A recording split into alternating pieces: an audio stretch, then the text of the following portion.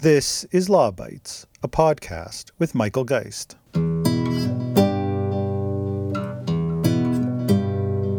I just was wondering if the CRTC will have the power to regulate algorithms. Again, the concept of discoverability is ensuring that as part of these platforms, Canadian content becomes more visible towards for Canadians, or actually any audience to watch or see. There won't be any requirement, obviously, for users, just like it's the case right now with YouTube. Yes, then they will have the ability to regulate those algorithms. I'm just not sure why I'm not able to get a yes or a no answer. That is not a yes.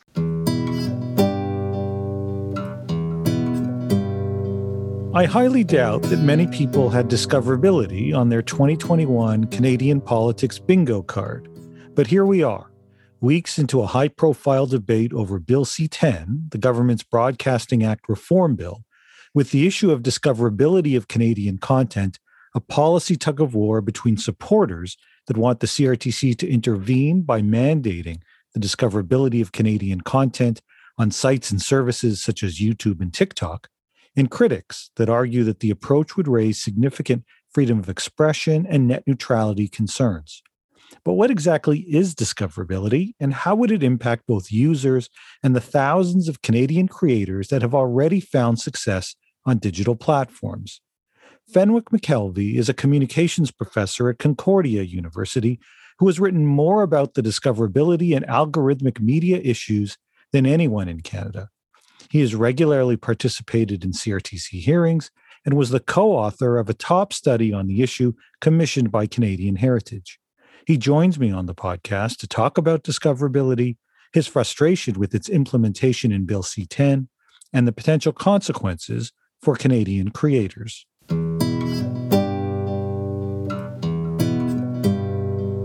Fenwick, thanks so much for joining me on the podcast.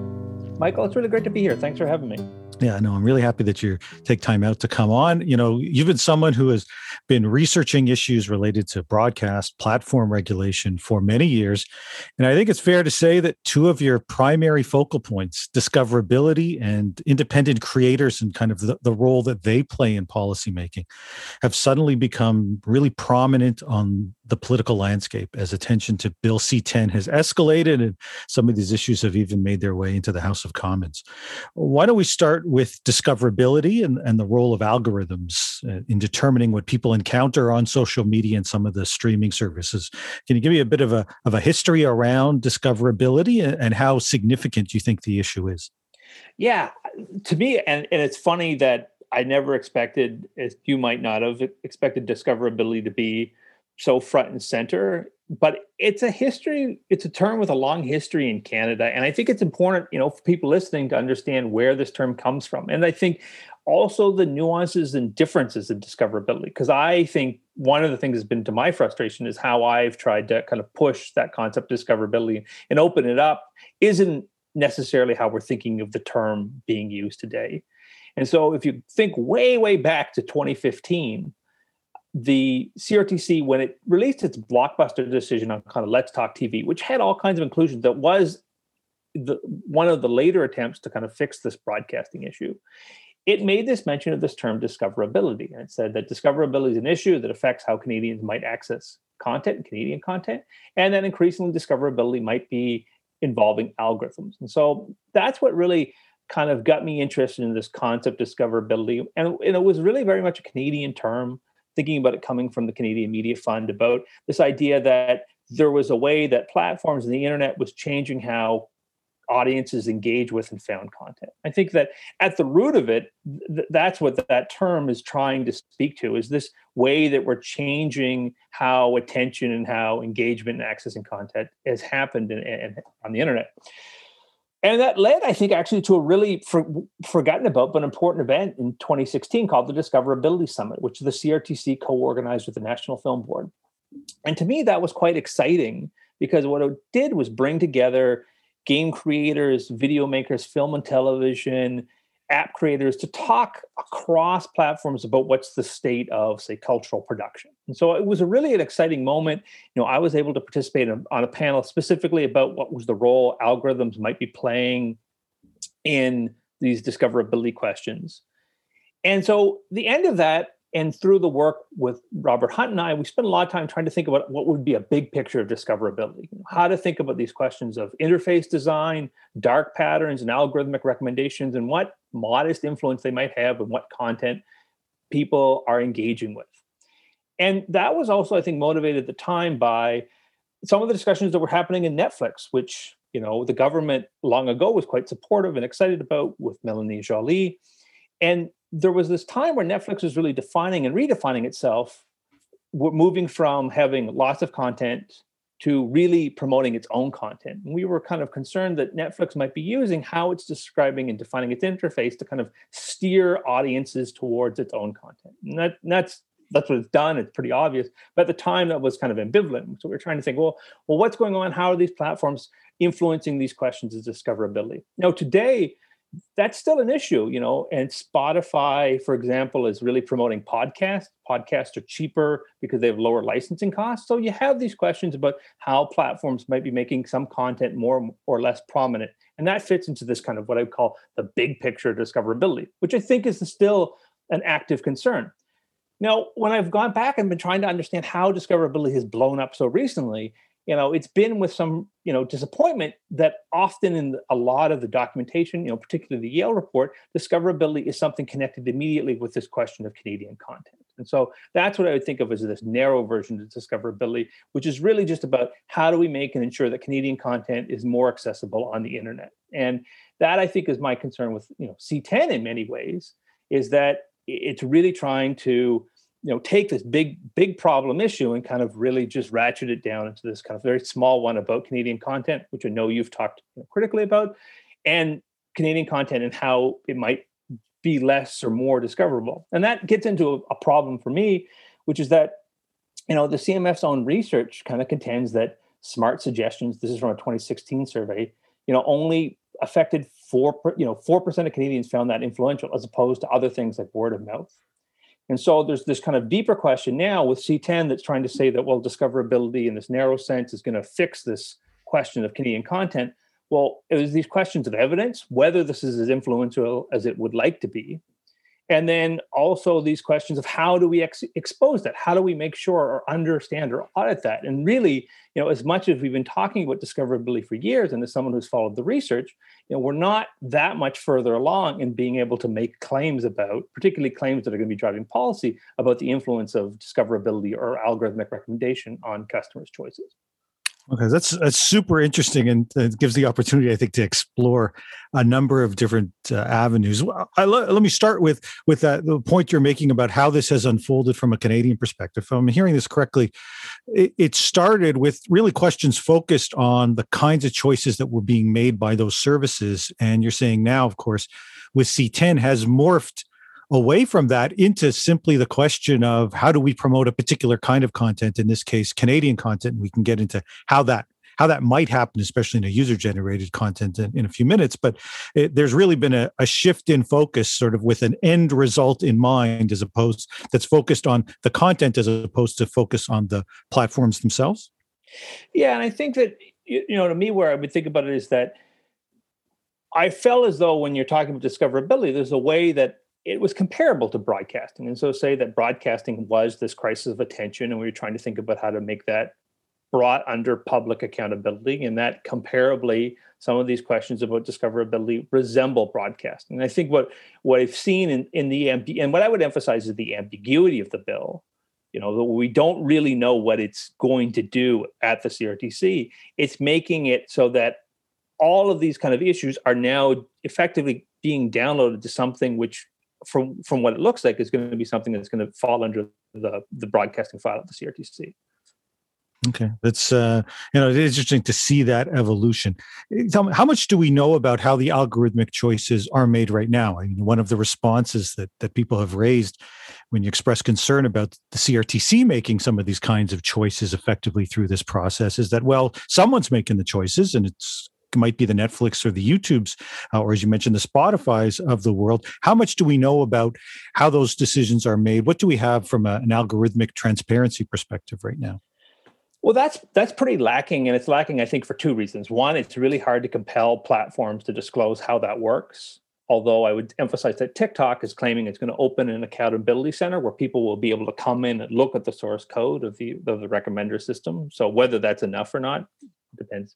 And that these systems have also changed over time. So I think that that's one of the also reservations I have, is that it's very hard to know. And I look at a lot of the research on that, and it often is very difficult to account for the influence of recommender system because it's so personalized. What it's trying to do is say, well, for this user, this is the type of content it's recommending. And that's very hard as a researcher to make objective claims because you don't necessarily have that access to everybody's individual YouTube feeds. And so I think that that's one of the big gaps for me in C10 is that there is a clear harm or concern, but it's how do we get into actually measuring that and advancing these transparency and accountability questions. And I don't necessarily see that in the bill that's actually going to fix that problem, which has been perplexing since well before the Discoverability Summit. Yeah, no, I don't think there is anything specifically in the bill, but certainly one of the points I've been making is, as I read through, say, the Yale report, was the surprising lack of evidence around discoverability. And so I guess I'm hearing from someone who has been focusing on this for far longer than I have, that shouldn't come as a surprise at a certain level, because there just isn't a whole lot of data, or at least evidence suggesting that that points to some of these discoverability issues, especially as they pertain, let's say, to discovering Canadian content. Yeah, that's a perplexing question always, Michael, about how influential is the media. And I feel like journalists often like to ratchet up the influence of the media in their own kind of sense of self-worth. But as communication and media studies scholars, I think we're always trying to say it has a limited effect, in that these influences are slight or nuanced. And that's really hard in a policy context, because people want to say that, this is driving eyeballs here. And it's hard to say that. And that, I think, was some of the nuance that was lost in the Yale report, trying to kind of bring out that debate and tension in the literature about, how influential these systems are. That still doesn't mean they're not that important to discuss, important to pay attention to. It's just that, trying to be a reserved and objective as best I can academic, that doesn't translate sometimes to the hyperbole that's driving these calls for reforms. Okay, now I want to come to C10 in a moment, and specifically what it's seeking to do with discoverability around, in particular, user-generated content. But before we do that, is there anyone sort of at that higher level, broad perspective on discoverability? Is there any country or jurisdiction that you've seen that is doing it well, that provides us with a model, leaving aside the challenges of implementation around UGC, but more broadly around some of the algorithmic choices? Well, I think that, to me, I look at the EU a lot and what it's doing. And I think that three parts of the EU that I find really interesting is, one, its new directives on bans in certain forms of AI, and particularly banning forms that have trying to manipulate behavior or behavioral consent. And that fits into these questions of dark patterns that people talk about, the ways that it's really hard to opt out of websites that people are trying to raise as a concern about interface design. And I think there's a consumer protection aspect there, and also just trying to demarket ways of algorithms trying to, or AIs trying to get you addicted to dopamine hits and all these things that you hear in the literature. Second part is then it's the Digital Services and Digital Markets Act, which is in the EU, which I think is really interesting, because in thinking about C10, there is this real question about, how marketplaces or platforms like, Amazon or Netflix are really convening these new types of markets.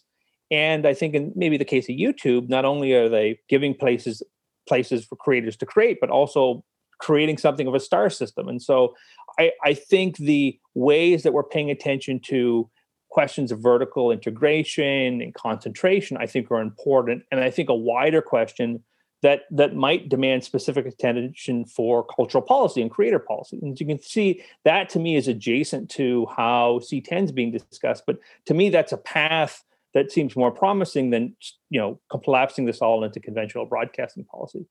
And the third part with the EU is it does have the Audiovisual Services Directive, which talks specifically about prominence criteria, which is trying to be, I think, more direct.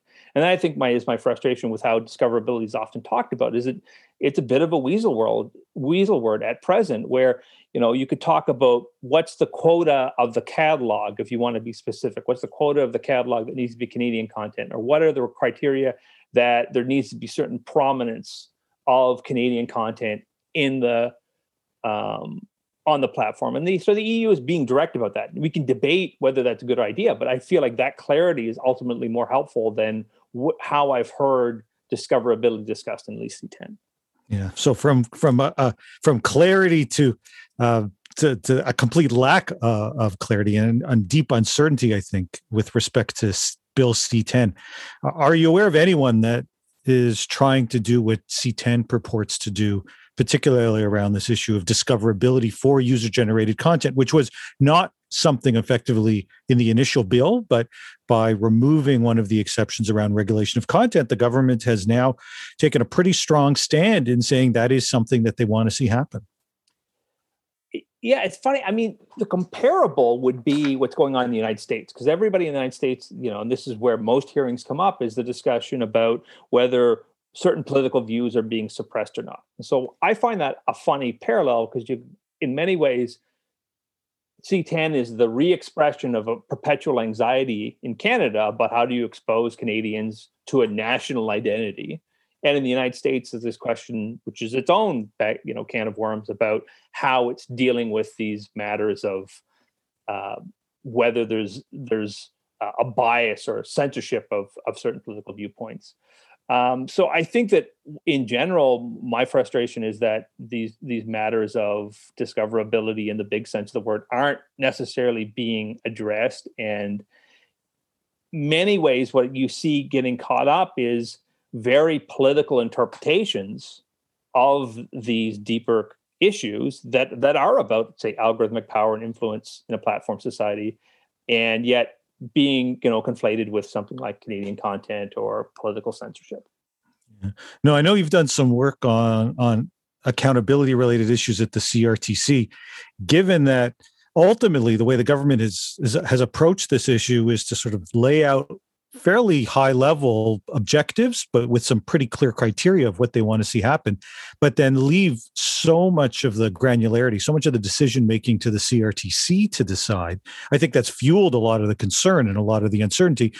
Can you reflect a little bit on your own experience getting engaged in that kind of policy process and what it might portend for the effort to deal with these sorts of issues at the CRTC should Bill C10 become legislation? Yeah, that's a great question for me, and one that I want to give some context. So I've been involved with the CRTC since, I think, 2015, when it was the Let's Talk Broadband, and I've been really involved in internet measurement. And so I've been for years trying to talk about how the CRTC can better understand technical systems. And that's been a constant concern and a constant disappointment, to be honest. And so I think one immediate takeaway is that a lot of my experience with the CRTC, looking at how for internet measurement, which is not the same as algorithmic accountability, but I would say more similar than people make it out to be, the CRTC has largely outsourced those questions. And so particularly right now, what I want to highlight is that I've been involved since 2019 in the CRTC decision 21-141, for those following along, which is about Bell Canada being authorized to use an AI system to block fraudulent and malicious calls on the transit over its network. So this has, I think, wide implications, because now all traffic potentially passing through Bell's networks and it is being filtered through this AI system. And myself and Reza Rajaboujian have been really working on trying to identify or trying to get information about that. And we've been pushing back at the CRTC, which has really required all interveners to get more details, even basic details about how the system will work, to sign an NDA or non-disclosure agreement. And so I actually think that that's really what looks like the future to me in C10 of what would happen if the CRTC becomes responsible for, say, algorithmic accountability, is that private platforms would claim this is confidentiality, and that largely it would only be vested parties that would be willing to sign those NDAs. And it would look then a lot like what the Australian News Code is proposing, which is a fairly concentrated news industry brokering relations with a fairly concentrated social media industry, ostensibly through a regulator. And so to me, that's a really adverse outcome. And seeing it play out in the CRTC decision, where we're getting so little transparency about the algorithmic accountability of this AI system, and that we're still waiting whether the CRTC would mandate, say, an algorithmic impact assessment. We're trying to push them for that, but that's been a challenge. It really makes me doubtful that we'll see anything then the CRTC, basically taking this opaque process and making it opaque just in a different way. Yeah. No, I mean, that provides, I think, in some ways, a perfect segue when you start talking about, who will have that kind of access, who's organized enough, in effect, to sign the NDAs and to ensure that their voice is heard and is part of that process. Because, one of the criticisms that has arisen, and you were very early in identifying this as a concern, is that there are a whole series of creators, some of them who are the most active on some of these platforms, whose voices really have not figured prominently, if at all, in the C10 debate. The Minister Guilbeault is oftentimes very quick to rhyme off lists of established groups that support his bill when he doesn't want to answer a question directly in the House. But noticeably absent have been the online digital creators, the Lily Singhs of the world that have established global followings on platforms like YouTube, TikTok, Twitch, a whole range of different places. To what extent are they taken into account in the bill? Have they had any real voice at all as part of this process? I think that firstly puts off one of the disappointments about how the reaction to the Yale report or the BTLR report has been done, where the BTLR report makes a number of sweeping recommendations for how the CRTC should be reformed and improving public interest participation. And I think that one of the big gaps that I at least see is that many creators. So when I say creators, I think of my students who are streaming on Twitch, who are trying to make games in app stores, who are trying to access and arguably make money off the internet in all sorts of different ways. This is niche and indie, and how well captured that is in the bill, and how well represented. Because I think that we're still hoping to see these types of creators better self-organized. And I think that that's something we're starting to see around Spotify, but it's still a gap. And I think it further kind of complicates what is this user-generated content question. This is one of the things I want to kind of push back on, is that often what we see, and I learned this from my colleague Stephanie Duguay, who's talked about LGBTQ influencers who are both being commercial and political, as well as the great work by Robin Kaplan and Tarleton Gillespie, who talk about YouTube star systems, is that there's a real blurring now of user-generated content, what we think about as expressly, speech that is, made of someone's personal opinion. And what's the reality of many people who've grown up online is that they see creating online as a way to make a living and an income. And they do so in really fraught situations where they don't entirely know how their content will be promoted. Demonetization, the fact that they might say the wrong thing and all of a sudden they get cut off from their ad stream. Very loose or changing rules around platforms. Basically, labor rights for a whole host for a new generation of creators is something which is deeply needed and yet entirely missing from what I think of as C10. And that's the thing that I want to, and that's what I really would love to see, is like a clarity about that. And I think that there's possible to put into a bill, or at least a way forward where you see that. And that's something which I see quite lacking, is that, for commercial creators, which is a huge swath, that there's better, that there are more presence in the C10 bill. And that's where I see it being it would have been it's a clear missed opportunity. Yeah, no, we've started, I think, to hear more and more of precisely those kinds of creators speak out. And I think, at least several have noted to me that it's striking that the government emphasizes the need for platforms to pay. Yet the vision is that the payments wouldn't go to those creators who are making a living using the platform. In effect, it's, in certain respects, it's these new digital creators who develop audiences, and then some of the established lobby groups swoop in, and they're the ones demanding payment. How would you go about addressing this issue, given, as you've noted, it's not one that's well addressed in the bill at the moment? Well, I think you've really emphasized, I think, what is a big gap is that many of these creators don't feel themselves reflected in the broadcasting system, or in the broadcasting system that's being proposed. And to me, that anxiety, and as an academic, that kind of perpetual anxiety is what I live with. But that anxiety is something which I would love to have seen more felt in C10, because what is at stake here is asserting that Canadian cultural policy can be meaningful and help a whole generation of creators who've seen largely the absence of that. And that is a big lift. And that's not something that you're going to fix overnight. And I would think that that's what speaks to some of the limitations in C10 is that responsibility of reasserting cultural policy for an internet age is a huge undertaking, and one that I think in the modest reforms you see the Broadcasting Act, I don't know where that's going to come from. And so, I mean, immediately what we're talking about is ensuring there's stable funding for creators. And you look at the taxation question, I think that that's something where we're looking at how to ensure that creators have access to funds, and reforms to cultural funding institutions, like what's been happening at the Arts Council to try to streamline its programs. That's, to me, interesting. It's not my expertise, but I do think that that's one part of it. And then the part for me then is also about algorithmic accountability, where you're trying to think about potentially what are the ways that optimization decisions, which is something I wanted to kind of emphasize, which is not the algorithm itself, but what type of behavior these algorithms are trying to elicit.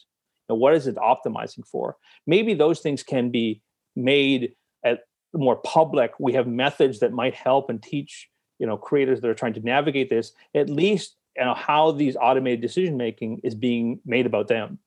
And it's that second part which I really think is also a clear ask, and something that clearly could connect in a nuanced way with the broadcasting system, and that link is still very tense and ambiguous. Yeah, no, those are some great ideas. It's, I think, striking that this bill didn't get a whole lot of attention for many, many months, and then suddenly burst into the public consciousness, and for the last month or more has become one of the lead political issues that the government and Ottawa has been grappling with. And yet the kind of discussion that I think you've been raising and sorts of issues that you've been raising still have not come to the fore. It's, in a sense, just political management as opposed to addressing a forward-looking policy. Well, and there is talk of an online harms bill, and there's talk of what is also a whole can of worms, which is C11, and what that'll mean for automated decision-making, reforms to PIPEDA. And I mean, I have reservations to what's being done there as well. And yet, when I look at the idea that there will be a renewal of cultural policy and that it's C10, yeah, it seems pretty lacking. And the other part, which I also say, is that, as a parent with young kids during a pandemic, it's very hard to pay attention and to kind of do this service work, is that there was also a whole discussion about what the future of the CBC would do in its renewal at the CRTC. And, those part, I think particularly what's the future of public broadcasting and what's the future of C10 is another missing piece for me, because that's a really important direction and always has been part of the broadcasting system. And if you're, propping up, I think the idea, one of the central ambiguities is whether broadcasting is about, access to markets, or is it about, ensuring that Canadians have access to good quality content and part as part of a welfare state. I mean, it's that latter part that really, I think, is always talked about in the rhetorical, and we've talked about the rhetorical here. And I really want to see what does that mean in practical terms and in the reforms of C10. And I'm still left wondering. Well, it's rather incredible to think that there has been all this discussion, a bill that is billed as being sort of that long-awaited modernization of the legislation that was created decades ago. And yet I think you succeeded in identifying so many questions that remain unresolved and unanswered. Fenwick, thanks so much for joining me on the podcast. Michael, thanks for having me. It was a great discussion.